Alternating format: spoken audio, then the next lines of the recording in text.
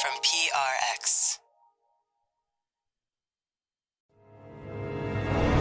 This is Studio 360. I'm Kurt Anderson. And I'm sitting on the steps of the Lincoln Memorial. This first level of garden. This is Thomas Jefferson's vegetable garden. I like to have the roasted chicken, please.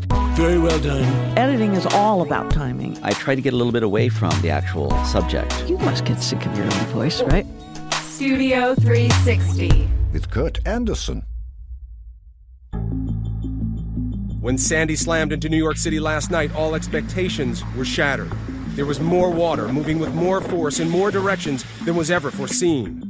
This is just unbelievable. We're downtown by the towers. The incredible record-setting 14-foot storm surge hit like a liquid fist. When Hurricane Sandy hit New York City in 2012, it flooded lots of buildings, including the one where the artist and performer Laurie Anderson lived with her husband Lou Reed. After that storm, she went down to their basement to find her archives of all her work pretty much destroyed. All the things I'd carefully saved all my life, becoming nothing but junk. And I thought, how beautiful,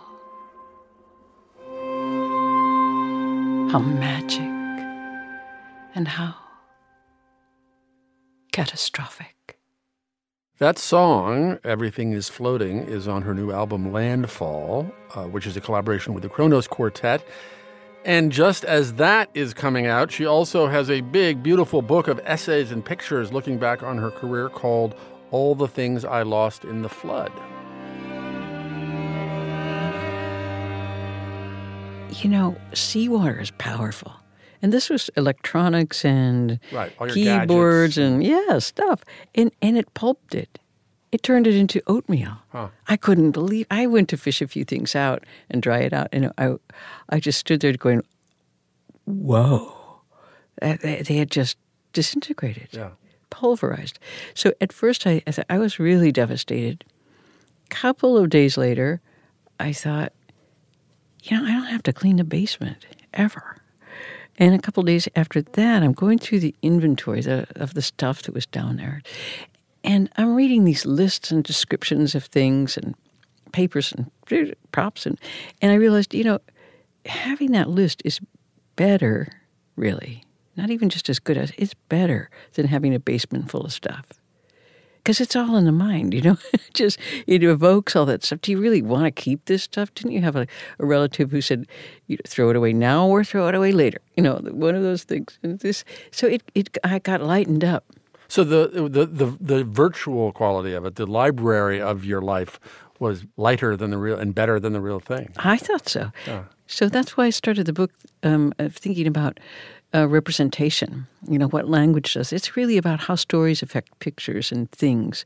And the main story in there is, what is a story? What are stories and why do we have to have them? Among the great things about this book is that it chronicles pieces that people who are only familiar with your later work probably aren't even aware of. Mm-hmm. I think of this early performance piece that you talk about in there called Duets on Ice. Oh, well, I was making these violins at that point. And as a violinist, I loved kind of reinventing the instrument if I could. So I had one that was kind of a self-playing violin and put a speaker inside it so that the violin played, and then you could play with it live. So you're playing a duet with live and recorded violin. And so I did some concerts in Italy. Because this music was a loop, it was an endless cassette loop, and you're playing against it, there was no end. So I thought, what can the timing mechanism be? So I wore some ice skates with their blades frozen into blocks of ice. And so you play this duet, and when the ice melts and you lose your balance, that's the end. I made this dedication when I was playing on the street. I said, I wrote these for my grandmother because on the day she died, I walked out onto this frozen lake, and I saw all these ducks, and they were honking, flapping their wings, and I got really close to them, and they didn't fly away. And I got right next to them, and they were just there. And I saw that their feet had been frozen into the new layer of ice. So you took that pretty haunting image and turned it into this whimsical performance idea. I mean, People must have smiled at that, right? The Ducks weren't that happy about it. No, but I'm saying your performance of being stuck in ice. That's a funny idea. I like to laugh. I really do. Yeah. So, and like avant-garde art, which was my world, it's super serious. Yes. It's super serious. And I mean, when I became I was started out as a minimalist sculptor and painter, and we could spend and did spend days talking about like things like the edge, what the meaning of the edge, and for minimal sculptures, and how the displacement of space, and then the dematerialization of the art object. And we were really strict. Yes. So I like to try to push against that a little bit even then. Yeah. The piece, I guess, that really brought you to the attention of orders of magnitude more people than just avant-garde habitués of New York was your 1981 recording of Oh, Superman, which is going to play now. Hopefully an excerpt of it. Oh, Superman.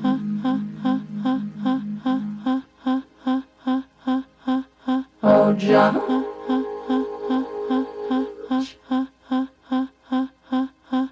Oh, Mom and Dad. Mom and Dad.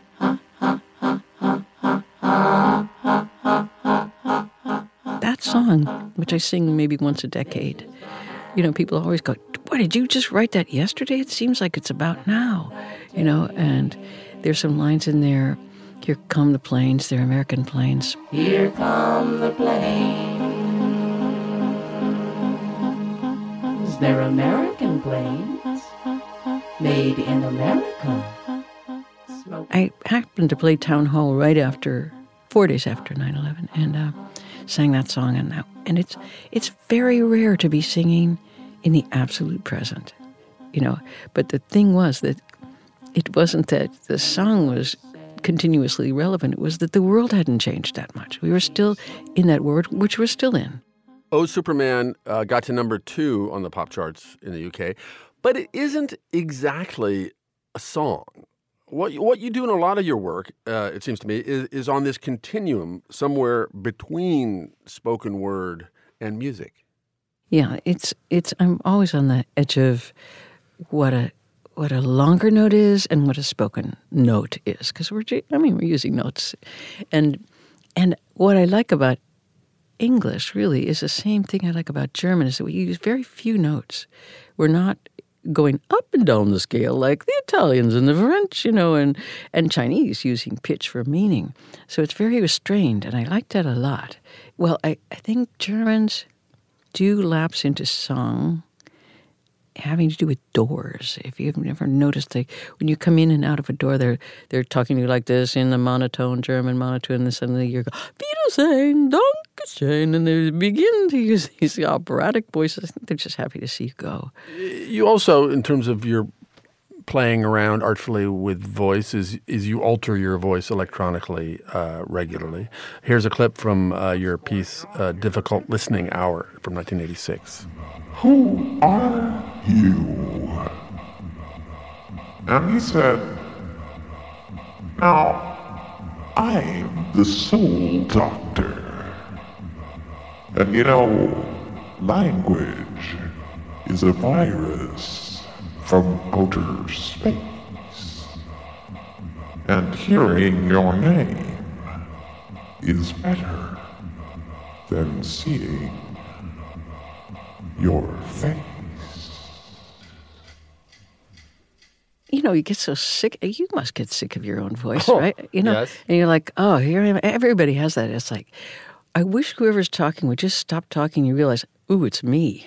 You're just spewing on and on. And so if you get the chance to alter your voice, it's very refreshing. Plus, if you're talking like that or like this, you find that you have a very different point of view. Because you became authoritative. Yeah, or you're or melancholic, or you're not just trapped in your same old thing. I want to play another piece, which is from your new album, Landfall. This is the 19 Stars of Heaven. And when you say lie, do you mean the kind of lie that Lincoln told? when he was talking to the soldiers who were leaving for the front.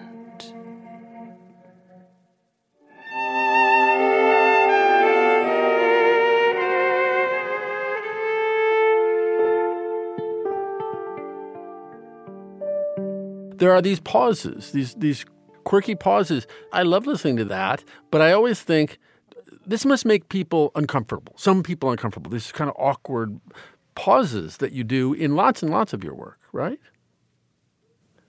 I'm pausing. Oh, there you go. Making me uncomfortable as you do. Yeah. You know, I just hear silence as rhythm. I when it's not there, anything could happen. I like the stuttering part of putting pauses into things because we have it in our daily communication. And this kind of like little ways to stop and figure out what's coming next is I find a lifelike, as opposed to here's my song and I'm going to sing it just like this without any, and so I like it when it has the hesitation and mistakes and all the stuff that we have when we're trying to talk to each other. Is it equivalent to what a painter or designer does with a white space or negative space? Is it that kind of thing? You could say that. Yeah. Yeah, it's a nothing. But of course, silence is never nothing. You made a wonderful feature-length doc in 2015 called Heart of a Dog, which is kind of an elegy to your late dog, Lola Bell. Let's watch a clip of that. When Lola Bell went blind, Elizabeth decided it was time for her to learn piano. So he set up some keyboards on the floor and she would run over and turn them on and start to play. Lola Bell played every day for 2 years, and she got reasonably good.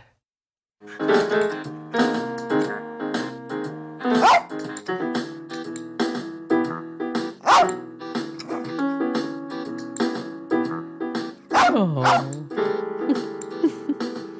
That is your dog, Lola Bell, your late rat terrier, Lola Bell, from Heart of a Dog.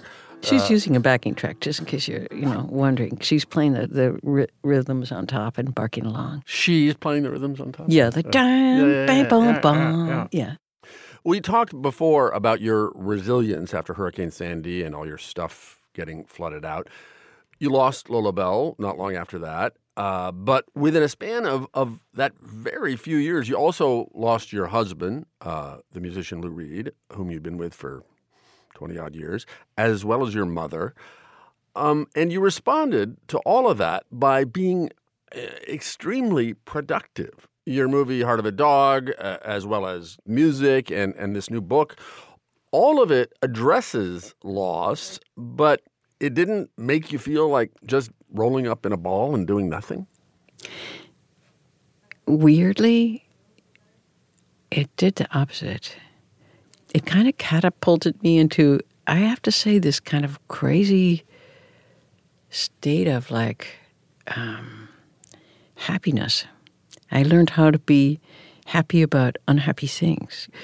The kind of teaching that I had became very important to me. So, for example, my main teacher, Mingyur Rinpoche, would say, try to practice how to feel sad without actually being sad. I thought, there's a distinction that is very worthwhile making. Don't push it away. The world is full of terrible and horribly sad things.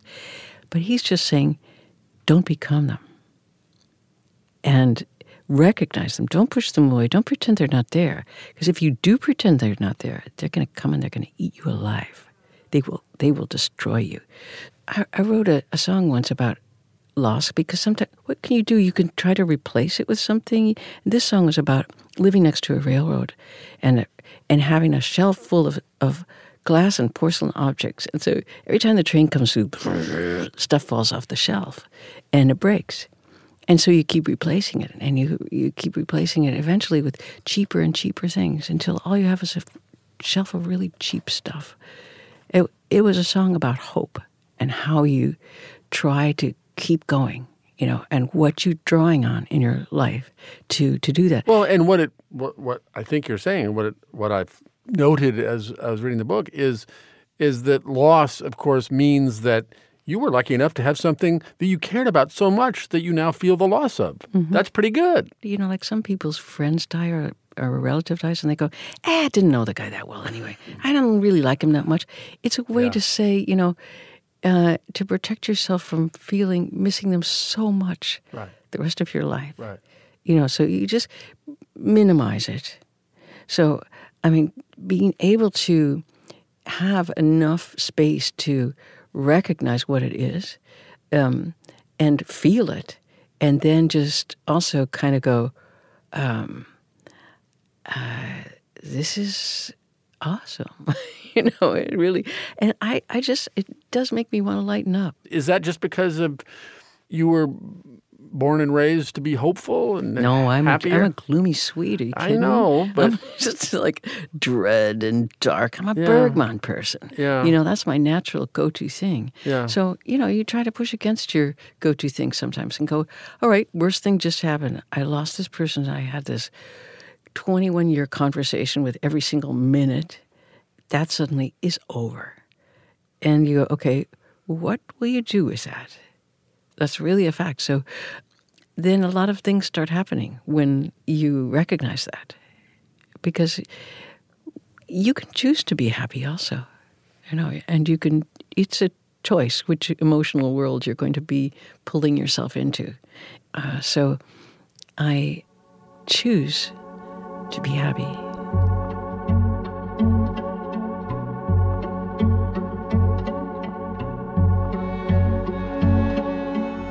Laurie Anderson's book, All the Things I Lost in the Flood, is out now.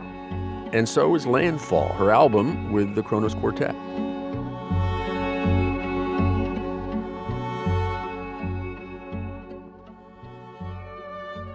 Coming up.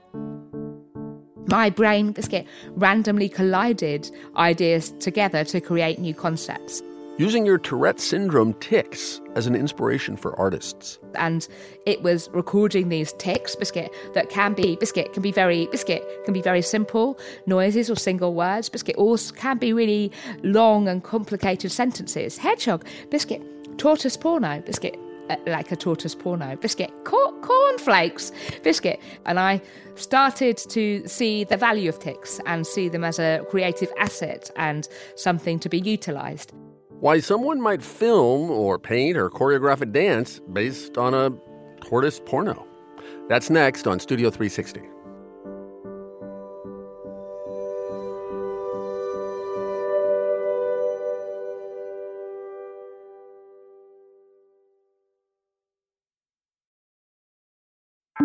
Studio 360.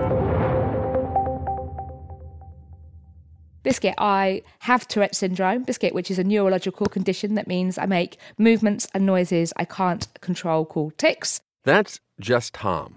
She's a writer and artist who lives in London, and she hasn't always been so open about having Tourette's, even with herself. I certainly had an idea that I moved around in an unusual way and made noises in an unusual way.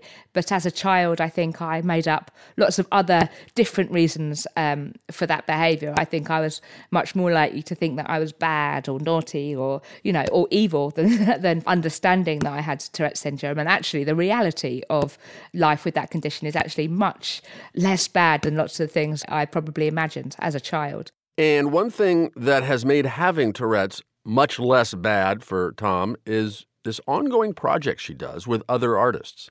Matt Fidler has that story. Tourette syndrome is defined by having both verbal and physical tics. The thump you're hearing while she talks is one of the physical tics that Jess Thom has, hitting herself in the chest with a closed fist. And she has other physical tics that can interfere with simple daily tasks like drinking tea or walking downstairs. Her vocal tics are words and phrases that can be made up of nearly anything that is in her vocabulary. But her most common vocal tic is the word biscuit. It means that I am very biscuity, which if you're listening to this in North America, I'd like you to think about cookies. She is very biscuity, saying biscuit every 10 seconds or so. If I left her mic on while she wasn't talking, you'd hear her quietly ticking words and phrases as she sat listening to my questions. And she does want you to know that Tourette syndrome is not the swearing disease. In fact, 90% of people with Tourette syndrome don't tic inappropriate things. And the 10% who do are said to have coprolalia.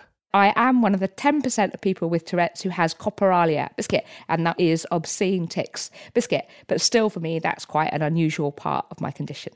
Jess first started seeing symptoms of Tourette's syndrome around 6 years old. They started pretty subtle, but they grew increasingly more frequent in her early 20s. But even as that was happening, she didn't get a diagnosis. It became increasingly obvious that I needed a way of explaining to other people. And it's very hard, Biscuit, to explain something that you don't understand yourself, Biscuit, and that you don't have, a clear explanation for. So certainly Matthew, Biscuit, was a key part of encouraging me to get a diagnosis and to feel confident. Matthew Pountry is a close friend of Jess's. I am the quieter of the two of us. Cat, less biscuity. I'm much less biscuity. Matthew and Jess became friends when they both worked at a play center for children with disabilities. It was Matthew who really encouraged Jess to get a diagnosis. I remember many years ago getting you to watch an episode of South Park that had featured some people with Tourette's in it, and Cartman claiming to have Tourette's. Ass cheeks! Kyle, apparently you missed the school assembly yesterday, but I've been diagnosed with a very serious mental condition. You do not have Tourette's syndrome, fat ass. Jess eventually did get a diagnosis, and then she had to face her disability head on for the first time in her life. She remembers having long conversations with Matthew about Tourette's and what it might mean for her life. Lots of those conversations, Biscuit, had ended in tears. And then we had a conversation one evening, Biscuit, where Matthew, Biscuit, described Tourette's as a crazy language-generating machine, Biscuit. And he told me that not doing something creative with it, Biscuit, would be wasteful. And it was that kind of talk that started Jess on a path to accept her condition. There was something about that idea of a language-generating machine, Biscuit, that really captured my imagination. And certainly I'd also been brought up to think that being wasteful was, really bad. So I think that when Jess's tics became more noticeable, I was just very naturally drawn to them as being these kind of random moments. And some of the imagery of her tics, some of the longer ones, are just... Telescopic pair. Exactly. They're just kind of incredible, poetic, visual moments that it just seemed like if we don't write these down, then, the next day we're going to think, what was that amazing thing that you said? And it's going to be lost. One of the ideas that Matthew and I first talked about in terms of this idea of this language-generating machine was the fact that my brain, Biscuit, randomly collided ideas together to create new concepts. And it was recording these tics, Biscuit, that can be very simple noises or single words, Biscuit, or can be really long and complicated sentences. Hedgehog, Biscuit, tortoise porno, Biscuit, like a tortoise porno, Biscuit, cornflakes, Biscuit. And I started to see the value of tics and see them as a creative asset and something to be utilised. And then they had an idea that they should actually document Jess's tics and not just write them down, but share them on a website that they would call Tourette's Hero. The idea is that this random language generating machine was kind of a superpower to create random language for the purpose of inspiring art. Matthew and Jess document the most unusual tics that came out of Jess's mouth and post them for artists to use however they want. And the point was not just to normalize Jess's condition, but to show it could also be beneficial to help inspire artists. Artists like Amber Anderson. Some of the tics that people with Tourette's syndrome come out with could not possibly come from the mind of someone without Tourette's syndrome, which then as an artist, as a visual artist, just makes it a delight to be able to work from. Amber is an illustrator who has worked with Tourette's Hero. A couple of years ago, Jess and Matthew invited Amber to make the Tourette's Hero Christmas card, assisted by Jess's tics, of course. Biscuit, well, it starts by Biscuit handing it over to Tourette's to a certain extent. Biscuit, there's a suggestibility, Biscuit, to some tics that while most of my tics are absolutely nothing to do with what I'm thinking, that there is an element where, Biscuit, you can certainly know that certain themes might set them off. And Biscuit, I don't have any control over what comes out, but we do play with that suggestibility. And so maybe we'll try and sort of provoke a load of Christmas tics and then record them. Sometimes that's successful and sometimes that's not. Biscuit. In this case, it was successful, and Jess gave Amber some Christmas-themed tics to choose from. After a lot of deliberation, we decided to go ahead with Santa Claus is coming to town riding on a giant pussy as the card. So I don't know how much I need to describe it more than that. If your imagination is quite good, then hopefully you'll be able to imagine Santa Claus on a massive cat flying over the rooftops. It is this very intricately detailed kind of Victorian pen drawing of this almost mythical-looking giant cat with Santa Claus on it, which illustrated to me that finding the right tics is a big part of the process, unless you feel like drawing all kinds of biscuits or cookies. This is Keir Williams of the video art duo Chris and Keir. You go through kind of tears of laughter to kind of these slight poignant moments. So I think for me, it's just literally go and explore. They brought the tics to life in a whole new way, and not in a static way, in a very real world way. And, you know, they did one of This Fish is Reversing, showing a fish going slowly backwards down a sort of canal towpath, or Lebanese balloon animal, a man with loads of balloons sort of stuck to his bum, like parading on all fours to the Lebanese national anthem. To make these abstract, short, mostly silent videos, they'd go to the pound store, the British equivalent to the dollar store, and buy loads of strange items to make props out of. We then spent 3 or 4 days going through the database and finding tics that we could imagine as performances. And for each of those, we made a load of props. We ended up making way more of these little performances that are in the final video. But what we found out was that the ones we thought would be really funny mostly got cut. And the ones that we weren't so sure about, when we performed them, they ended up being kind of the most funny.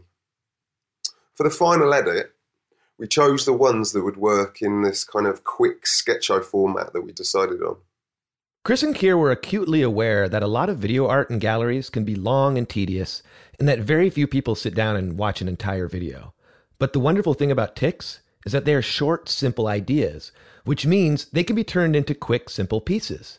And while they're often bizarre and unusual, they aren't unrelatable either. They just provide you with kind of source material that isn't random, but doesn't quite make sense. It sort of lies somewhere between the two, between sense and nonsense, which in itself just is a really exciting thing as an artist, I think. And I think that space between sense and nonsense is what makes Tourette's Hero a unique source of inspiration. So the idea that these random ideas, Biscuit, that aren't nonsense, they are of me, they have the imprint, Biscuit, of me on them, they are of the sort of time that I've grown up, they have the sort of cultural things that I've been exposed to, Biscuit, but they are also not my chosen thoughts or ideas, and they're certainly funnier and more inventive than the conscious part of me, Biscuit, can ever dream of being, Biscuit. Which is why an artist like Joseph Hyde was interested in doing a project using Tourette's Hero. I'm always trying to get away from just my own imagination and the limitations of that.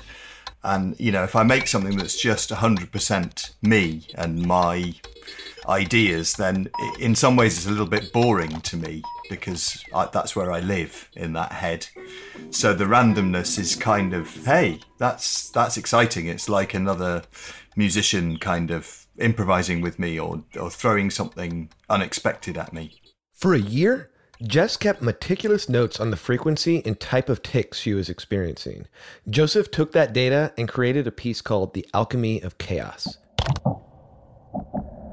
So it's literally a year in 7 minutes. So it's not actually what she says as part of the tic, it's more the pattern of them over a whole year. And the thing is, it's really hard to understand that. If you just see a book full of numbers, that's not going to mean anything to you. But if you can turn it into a piece of music or a piece of sound, then you can kind of hear the rhythms and the patterns and maybe understand it in a new way. Art is a useful tool for understanding something in a new way. And understanding Tourette syndrome in a new way is part of the reason why Jess and Matthew started Tourette's Hero. Most people still think of Tourette's as the swearing disease. But Tourette's Hero has grown into something much bigger now, They started traveling stage shows that are open to anyone to attend with or without Tourette syndrome, or really any disability. It's extremely inclusive. And because of this inclusivity and the diverse audience that attends them, anything can and does happen during a performance. And they just go with it and let it add to the experience. We have a motto that is, Tourette's Hero, changing the world one tick at a time.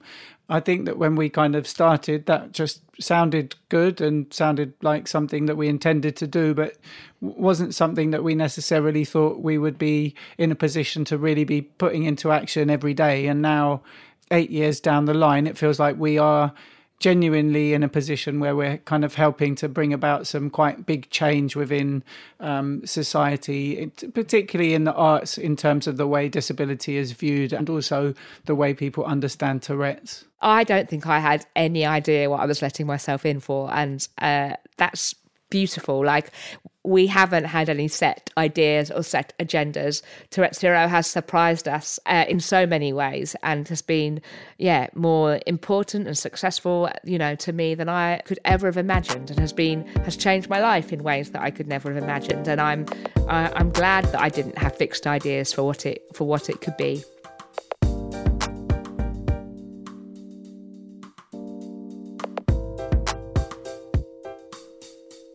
That's Jess Thom, the co-founder of Tourette's Hero, which you can find at touretteshero.com.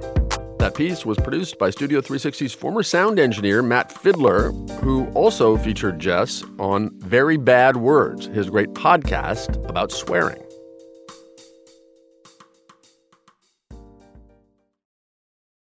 But Louis was like the turning point. I mean, his allegation was the only one that made me laugh. A few months ago, Dave Chappelle gave the world his take on the Me Too movement and the sexual misconduct committed by his fellow comedian Louis C.K. It's terrible. I know it's terrible. I'm sorry, ladies. You're right. You are right. But at the same time, I mean, you know what I mean? I don't know. Jesus Christ, they took everything from Louis. I was like, I don't know, it might be disproportionate. I can't tell. This is like where it's hard to be a man. They took everything from Louis. It's hard to be a man. Really. But what really was surprising and ironic was the venue where Chappelle made that case. He was doing his bit at a small room at a comedy club in Los Angeles, a club that 40 years ago was set up to provide exactly the opposite perspective. Producer Daniel Guillemette tells the story.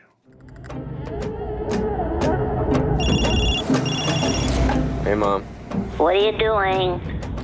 This is a scene from Pauly Shore's old reality show, which was called Minding the Store. Because the Comedy Store is pretty much in shambles. And leave it alone, Pauly. I like it the way it is. Don't change anything. Mom, stop it. And I want to play this because Pauly Shore's mom, the woman arguing with him on the phone, was once one of the most important people in American comedy. Don't you do anything unless you check with me first. All right, I got it. All right. Unfortunately, there is very little audio of her out in the world. This is pretty much all I could find.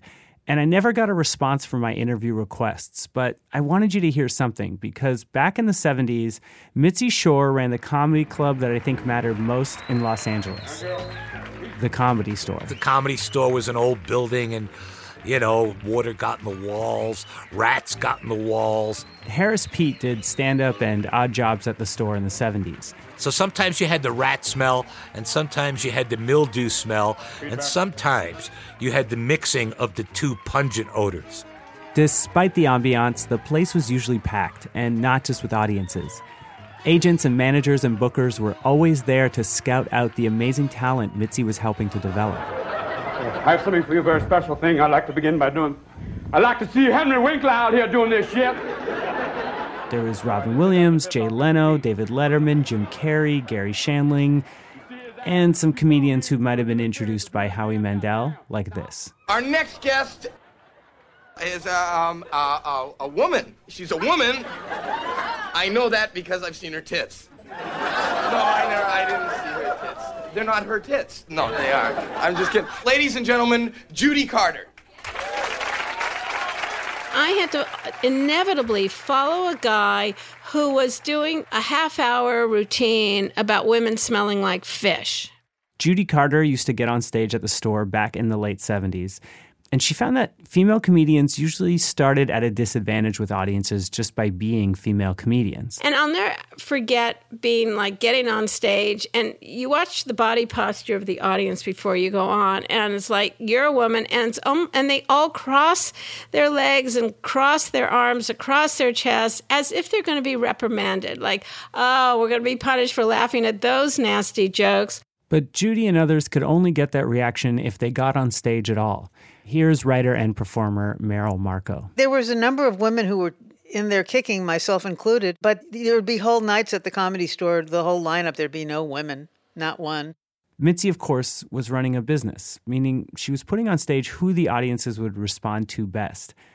The most popular female comics were performing a style of comedy that Judy and Merrill and other younger comics were moving away from. Last night I said to my husband, what's your favorite sexual position? He said next door. You know, humor is the most aggressive medium there is. Comedian Robin Tyler. And the only way that women were allowed to be aggressive was to turn that on themselves. So you have comics like Joan Rivers talking about being ugly or overweight or whatever. Oh, that's why I have no sex appeal, which kills me. The only way I can ever hear heavy breathing from my husband's side of the bed is when he's having an asthma attack. Oh, you don't know. I was not self-deprecating, which was a very new thing for the world of female comedians. Sandra Bernhard was doing something that the generation after Joan Rivers was doing more and more, turning their aggression outward. We have a charming young lady by the name of Sandra Bernhard. Sandra? Here she is roasting Richard Pryor in 1977. I have a little announcement to make. Immediately following the World Series, the reunion of Richard's ex-wives will be held in Dodger Stadium.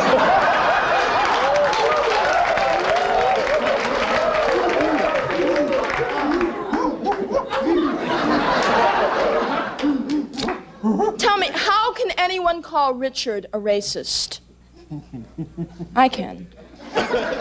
You know, I was a product of the feminist movement. I was like, enough of this. You know, it's time for women to feel good about themselves as opposed to just stand-ups who are just, you know, playing these beaten, you know, women who are, you know, in loveless marriages. It's just it didn't speak to me. I was the new generation. And then we started to do pro-women's material.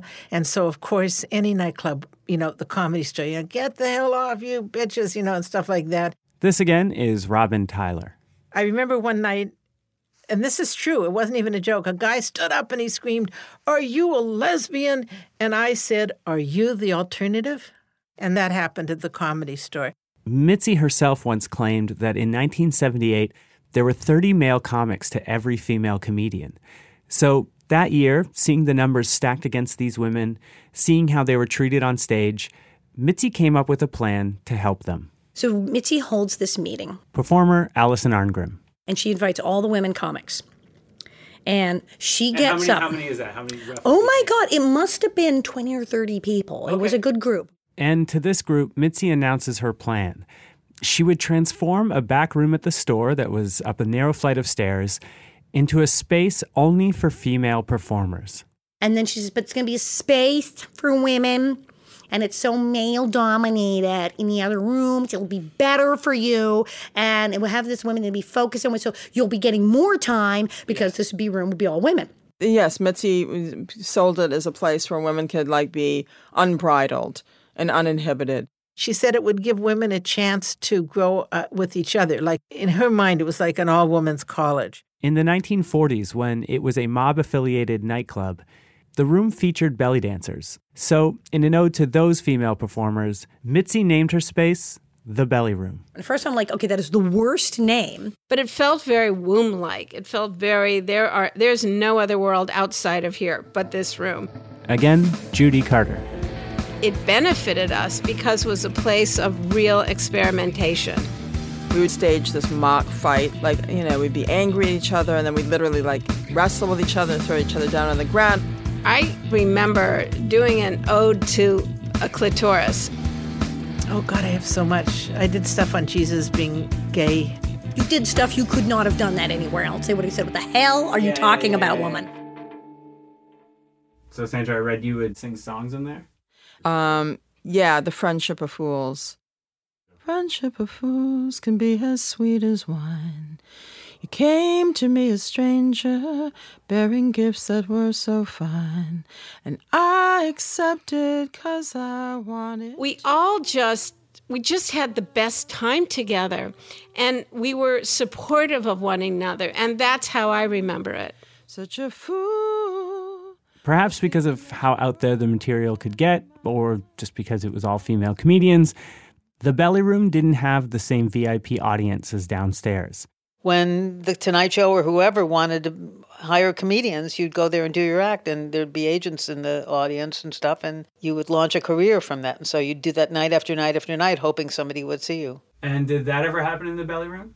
That never happened in the Belly Room. No, the Belly Room was a place where you were being placated. Actually, besides the lack of agents and bookers, there wasn't much of an audience at all. It was a great place to go be anonymous. You know, if just being alone in your apartment wasn't enough for you. Often, the audience was just overflow from downstairs, people killing time until a table opened up for them in the main room. I remember distinctly performing something and doing a joke and looking down, and 6 people got up to go to the original room, and the whole room was back to empty again by the time I got to my punchline. Like, the tension of it is, it seemed like the argument, like Meryl was saying, was like, well, is this ghettoizing space? We're Totally. sort of marginalized or pushed off the side. People don't want to come see us. They don't Fucking exile. Complete fucking exile. Yeah. Absolutely. Well, we would sit on the staircase, and it was a constant conversation of separate is not equal. That seemed to be part of the intention for the room itself, because Mitzi actually didn't think a lot of the female comics could work alongside the guys downstairs.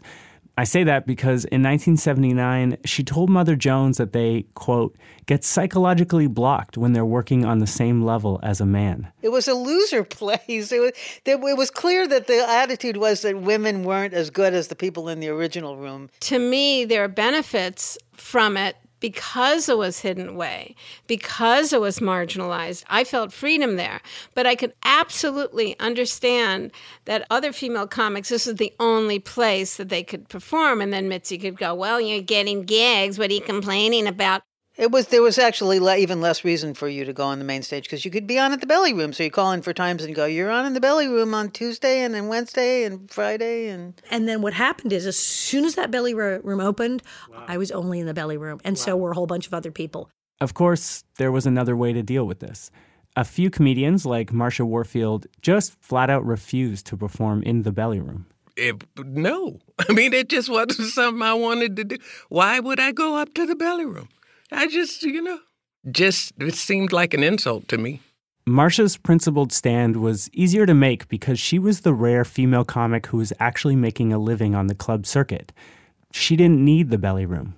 I didn't see it as an opportunity. I saw it as segregating people and saying you're not good enough to compete with everybody else. You need your own little space in the back where you can do your little girl thing. The Belly Room kept women on the margins of the Comedy Store, meaning it wasn't a place where you could test your material against mainstream audiences or even much of an audience at all. It wasn't a place to get discovered by agents and bookers like Robin Williams and David Letterman or, Howie Mandel did. The only value it seemed to have was that you could find your voice there. I carved out my spot up there and just allowed myself to be fully who I was. I was very into dressing really chicly. I would go and get tuxedos at secondhand stores and wear them with high heels. And, I was from the way I looked to the way everything I was doing, I was fashioning somebody who had a very unique look and point of view. A film career, her own one-woman show, and even a record which will be released soon. As far as I'm concerned, this person embodies all that is chic and fabulous in the world. Ladies and gentlemen, please say hello to Sandra Bernhard. Sandra?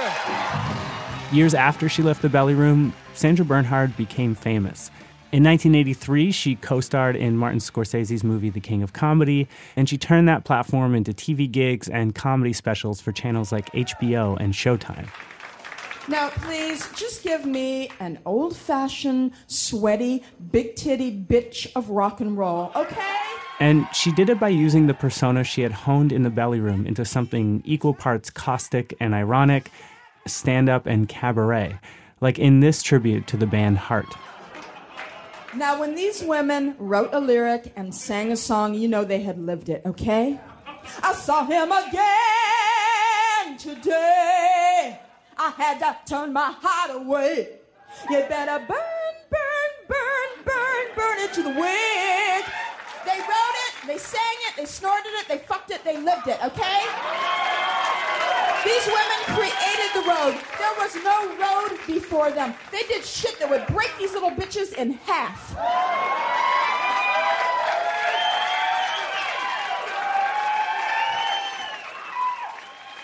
Sometime in 1979, or maybe it was 1985, it depends on who you ask, the Belly Room changed. Men began performing there because female comics weren't enough of a draw. In 1993, Mitzi reflected on the Belly Room's first incarnation. She told the LA Times it wasn't open long enough to have real influence. And among the people that performed there, Judy Carter and Allison Arngrim, as talented as they are, have yet to become household names. Robin Tyler, a pioneer for gay comedy, has become more of an activist. And Meryl Marco's success came behind the scenes as the co-creator of Late Night with David Letterman. But the Belly Room's short-lived experiment, as imperfect as it was, still means something to Sandra Bernhard. Okay, so you're like developing your style in the Belly Room. Was there a night when you were there ever when you were just like, I think I got it? Yeah, yes. There were many nights that were revelations like that. As Paul Mooney would say, Bernhard, you have to shed your skin like a snake every time you get up on stage. And that's what I did. And you know, I think to be able to go back to that feeling and that memory is very inspiring because, you know, you go into this business with a dream, and when it's fulfilled, it's a big deal because not a lot of people make it.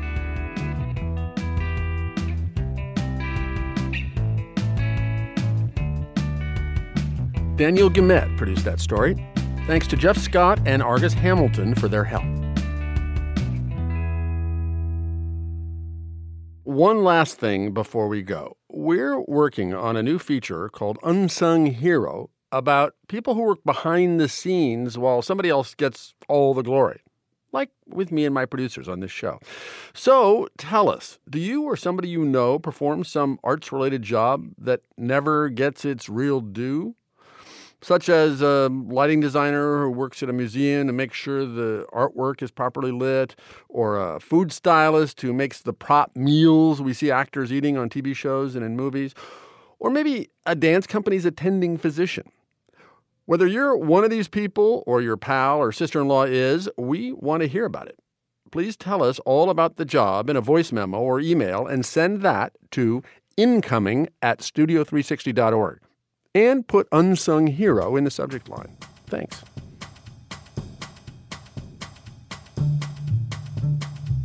And that's it for this week's show. Studio 360 is a production of PRI, Public Radio International, in association with Slate. Our executive producer is Jocelyn Gonzalez. Our senior editor is Andrew Adam Newman. Our show was mixed this week by Whitney Jones. Our producers are Evan Chung, Lauren Hansen, Sam Kim, Zoe Saunders, Tommy Bazarian. And our production assistant is Morgan Flannery. I'm Kurt Anderson. Thank you very much for listening.